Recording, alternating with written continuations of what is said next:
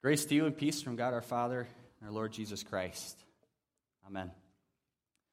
So today we're continuing our Star Wars series here at Connect during this Advent season, where we're trying to take this very, very well-known story in our culture and put it in service to the gospel of Jesus, to use it as an extended analogy for us to kind of let it sink down deep into our hearts and into our minds exactly what Christ has done for us. So last week we talked about the new hope that Christ's birth among us has brought to the universe. This week, the empire strikes back. So we're going to start by taking a closer look at Psalm 2. As I mentioned, there's this hugely important psalm for so many reasons, and it's a psalm that really helps us kind of set the tone for our message today. So as we heard already, Psalm 2 introduces us to a king who is enthroned on Mount Zion, a king who is the human representative of God's cosmic reign throughout the universe. As I mentioned, we're pretty sure that this song was sung at the coronation of kings. Kind of picture our presidential inauguration, something kind of like that in Judah. And so this song would be sung, though not by Beyonce, I'm told. One of the commentaries mentioned it wasn't her, but it's true. More importantly, though, Psalm 2, in addition to being a coronation psalm for the kings of Judah, becomes a hugely important prophecy about Christ. And it's cited all over the place in the New Testament. It's preached about in the book of Acts. It talks about how this worldly authority and the kings of the earth set themselves against Yahweh and against his anointed. So God has established his king, who is also, by the way, his son, the psalm says. And God has given his son complete and absolute dominion over all things. And yet the powers of this world conspire against him, seeking to topple him from his throne and take his power for themselves. So the psalm serves as both a warning to the nations as well as a merciful invitation to them to kiss the Son, as the psalm ends, to submit to the awesome and ultimately gracious authority of Christ. So today, as we look at how the empire strikes back, we're going to examine some specific cases where certain authorities in Jesus' time failed to heed this warning, and how God used these pretenders to the throne to accomplish his good purposes anyway, and to establish the eternal reign of Jesus Christ, the true and only King. So much can be said about the empire in the Star Wars saga.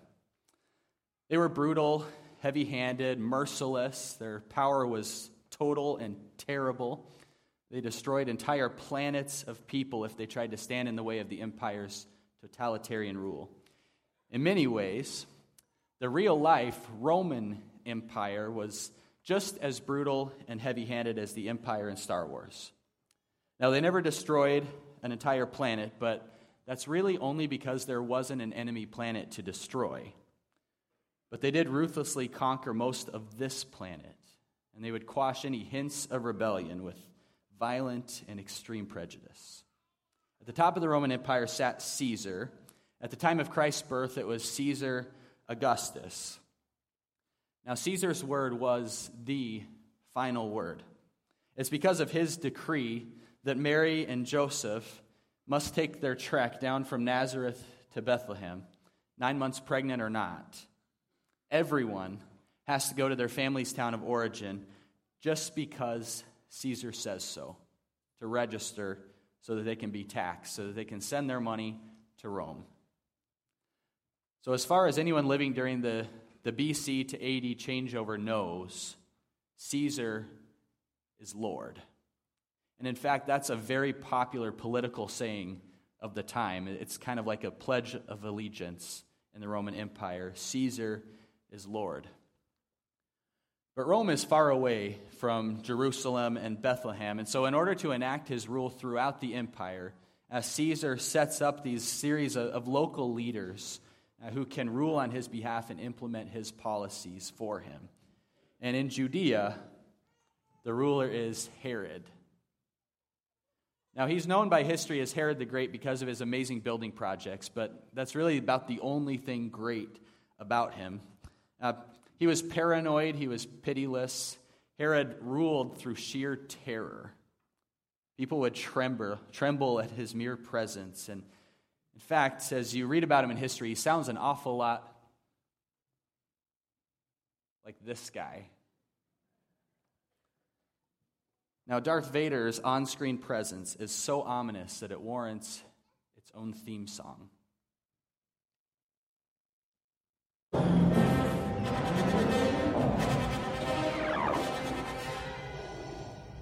Vader, the fleet has moved out to light speed and we're preparing to... You have failed me for the last time, Admiral. Captain Piet. Yes, my lord. Make ready to land our troops beyond their energy field, then deploy the fleet so that nothing gets off the system. You are in command now, Admiral Piet. Thank you, Lord Vader. Pretty serious. King Herod was kind of like a real-life Darth Vader. I was looking back at that book, Killing Jesus, that we looked at for our midweek Lenten services this last year. It says that Herod was known to have ordered deaths by hanging, stoning, strangulation, fire, the sword, live animals, serpents, beating, and a type of public suicide in which the victims are forced to hurl themselves off tall buildings. Pretty much every method except forced choking, I think. And he probably would have used that if it was at his disposal. Herod even executed his own wife and sons because he suspected them of plotting against him.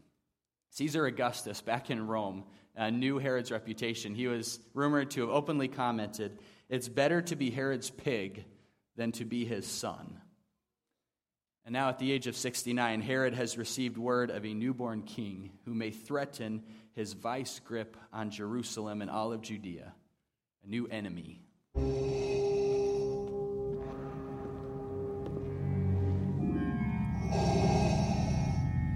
What is thy bidding, my master? There is a great disturbance in the Force. I have felt it. We have a new enemy. The young rebel who destroyed the Death Star. Matthew's gospel tells us that at this news of a newborn king, Herod and all of Jerusalem was deeply troubled because they knew what Herod was capable of. It makes no difference to him that this new enemy hasn't even learned to walk yet.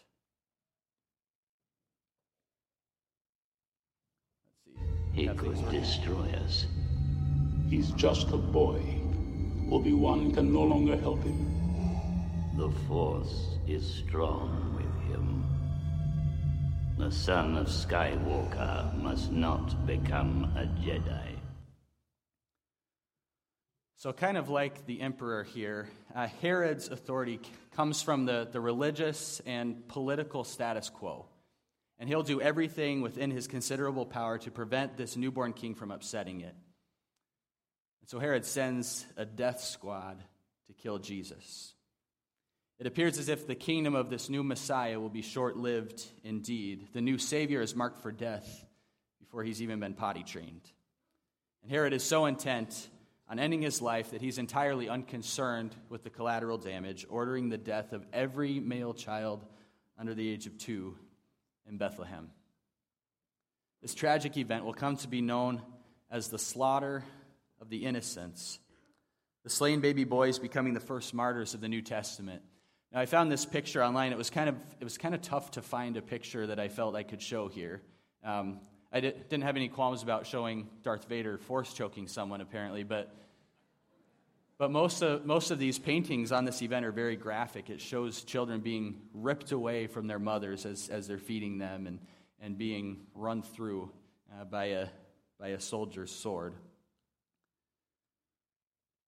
The slaughter of the innocents. It's these slain baby boys are martyrs, but Jesus escapes. In Star Wars, the rebels flee to Hoth when they're flushed out of their secret base. And here, Jesus and his parents flee to Egypt when Herod seeks his life. But Jesus won't stay there. He'll return to Jerusalem, to the very seat of Herod's power, many years after Herod goes to his grave, a sick old man. And this time Jesus will not escape death, but embrace it. One of the key turning points in the movie, The Empire Strikes Back, is when Han Solo and the gang are betrayed and handed over to the Empire by Lando Calrissian, who ends up redeeming himself, which is good. But one of the key turning points in human history is when Jesus is betrayed by Judas, who tries to redeem himself and fails. So after appearing before the high priest, Jesus is taken to Pontius Pilate. Pontius Pilate is the Roman governor in Jerusalem. And he asks him, "Are you the king of the Jews?" "You have said so," Jesus answers, "but my kingdom is not of this world." Little did Pilate know he was questioning the true and only king, the anointed Son of God. And we don't have time to rehearse the entire interrogation, but we know where it ends, don't we? With Pilate washing his hands of innocent blood and an innocent man nailed to a cross beneath his official charge, written in 3 different languages: King of the Jews. Interestingly enough, Herod the Great had been declared King of the Jews. That was his official title, conferred on him by the Roman Senate in 37 BC. Jesus is declared King of the Jews by the Roman governor at his crucifixion. In this gruesome coronation, as the true and only king is crowned with thorns and suspended in the sky on 2 wooden planks, it would seem that Pilate has succeeded where Herod failed, even though Pilate wasn't really willing to do so. The king will soon be dead. It looks as if the enemies of the Lord and his anointed have won. And yet there is one pretender to the throne we haven't mentioned yet, the one lurking in the background all along, the sworn enemy of God and of humanity from basically the beginning of time, the one the Bible calls the prince of this world. And for him, for Satan, the death of Jesus seems to be exactly the victory he's been striving for all along. Although at the beginning of Jesus' ministry, Satan had been willing to go another route. If he could be turned, he would become a powerful ally. Yes, he would be a great asset. Can it be done? He will join us or die, Master. Satan had confronted Jesus in the desert with 3 temptations. And then the second one, the devil took him up and showed him all the kingdoms of the world in a moment of time, and said to him, "To you I will give all this authority and their glory, for it has been delivered to me, and I give it to whom I will. If you then worship me, it will all be yours." Now, we don't have any footage from this incident because iPhones hadn't been invented yet, but I think it probably went a little bit like this. Join me, and together we can rule the galaxy as father and son. But Jesus would not join Satan, not for all the kingdoms and all the world. Perhaps you remember his response, taken directly from the Scriptures. Let's read this together. It is written, "You shall worship the Lord your God, and him only shall you serve." Jesus was confronted with the choice to join the powers of darkness or die. And we know which path he took. The path to the cross. Jesus refuses to join the powers that be in a world overrun by sin, and so, unlike Luke Skywalker, he does die. But also, unlike Luke Skywalker, at least in the second movie, Jesus wins. On the cross, Jesus battles the greatest evil in all of creation to the death. His death, but also the death of every sin that you and I have ever committed, and ultimately the death and eternal destruction of Satan. So what does all of this mean for us? Caesar and Herod and Pilate, and especially Satan. Well, there are kind of 3 big takeaways that come to mind for me that I'd invite you to take home with you today, too. The first is that you must know your enemy. In the Star Wars films, Luke comes to find out that Darth Vader answered to the Emperor, and in the end, Darth Vader was not his real enemy. The Emperor was. Here's how the Apostle Paul puts it. We do not wrestle against flesh and blood, but against the rulers, against the authorities, against the cosmic powers over this present darkness, against the spiritual forces of evil in the heavenly places. In other words, it's not the powers and authorities of this world that are our ultimate enemy. Satan is our ultimate enemy. He may have those in this world who try to achieve what he wants for him, just like he tried to use the rulers in Jesus' day. But ultimately, we don't fight against flesh and blood. Our battle is not against the government or earthly institutions, because it is not an earthly battle, but a spiritual one. So we need to remember that as we go about our lives and let our faith guide our views, and I'd say even our voting as we act as responsible citizens and are involved in our government. But in doing that, we need to remember kind of two things on either side. On the one hand, the government is not our ultimate enemy. On the other hand, the government is not our God either. Instead, we're called to give to Caesar what is Caesar's, and to God what is God's. Jesus challenges earthly authorities, but he also commands us to submit to them.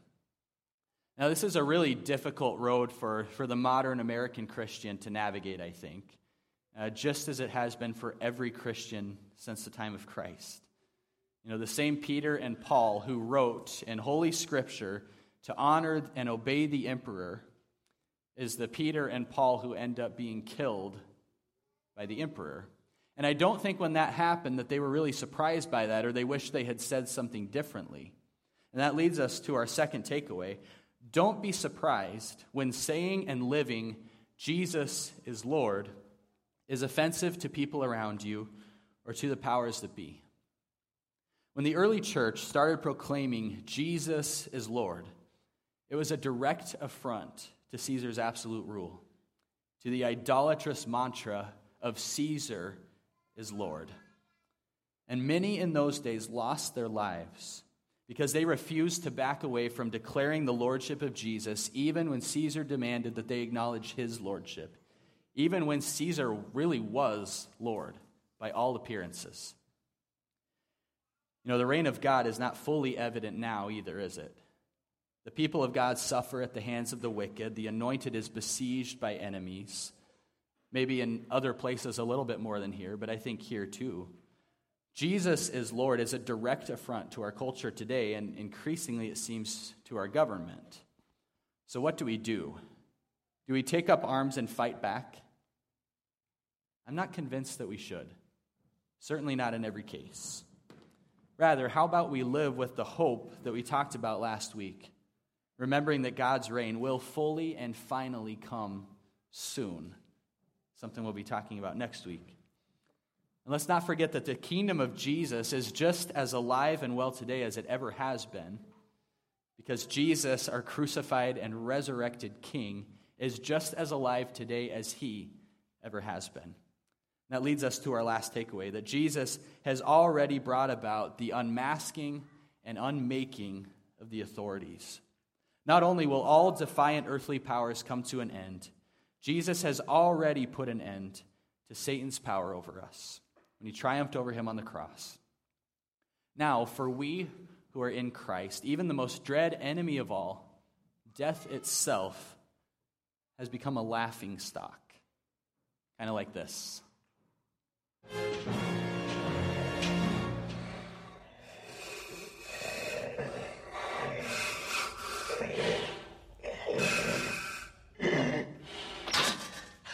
I can't breathe in this thing! Isn't that movie just the greatest? Christ has unmasked the most dread enemies this world has to offer and has exposed them for the powerless puppet kings that they truly are. And now the true and only King has been crowned in glory and is seated at the right hand of the throne of God. The prophet Daniel foresaw this back in the 6th century BC, and he wrote these words.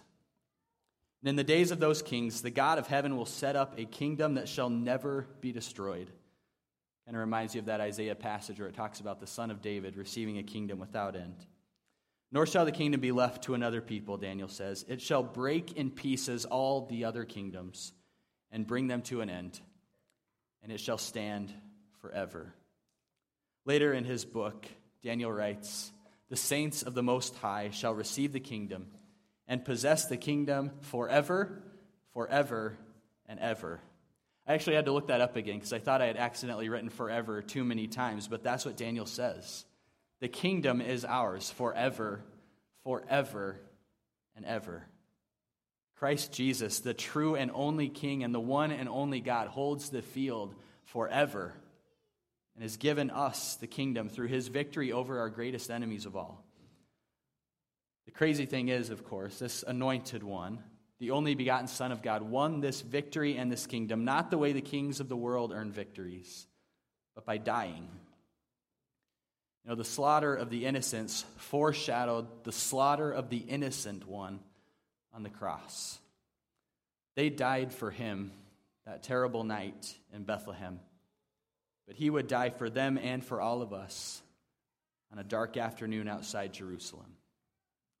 And then he rose from the grave so that those first martyrs and all of us may be raised from our graves to live with him in his kingdom in everlasting righteousness, innocence, and blessedness.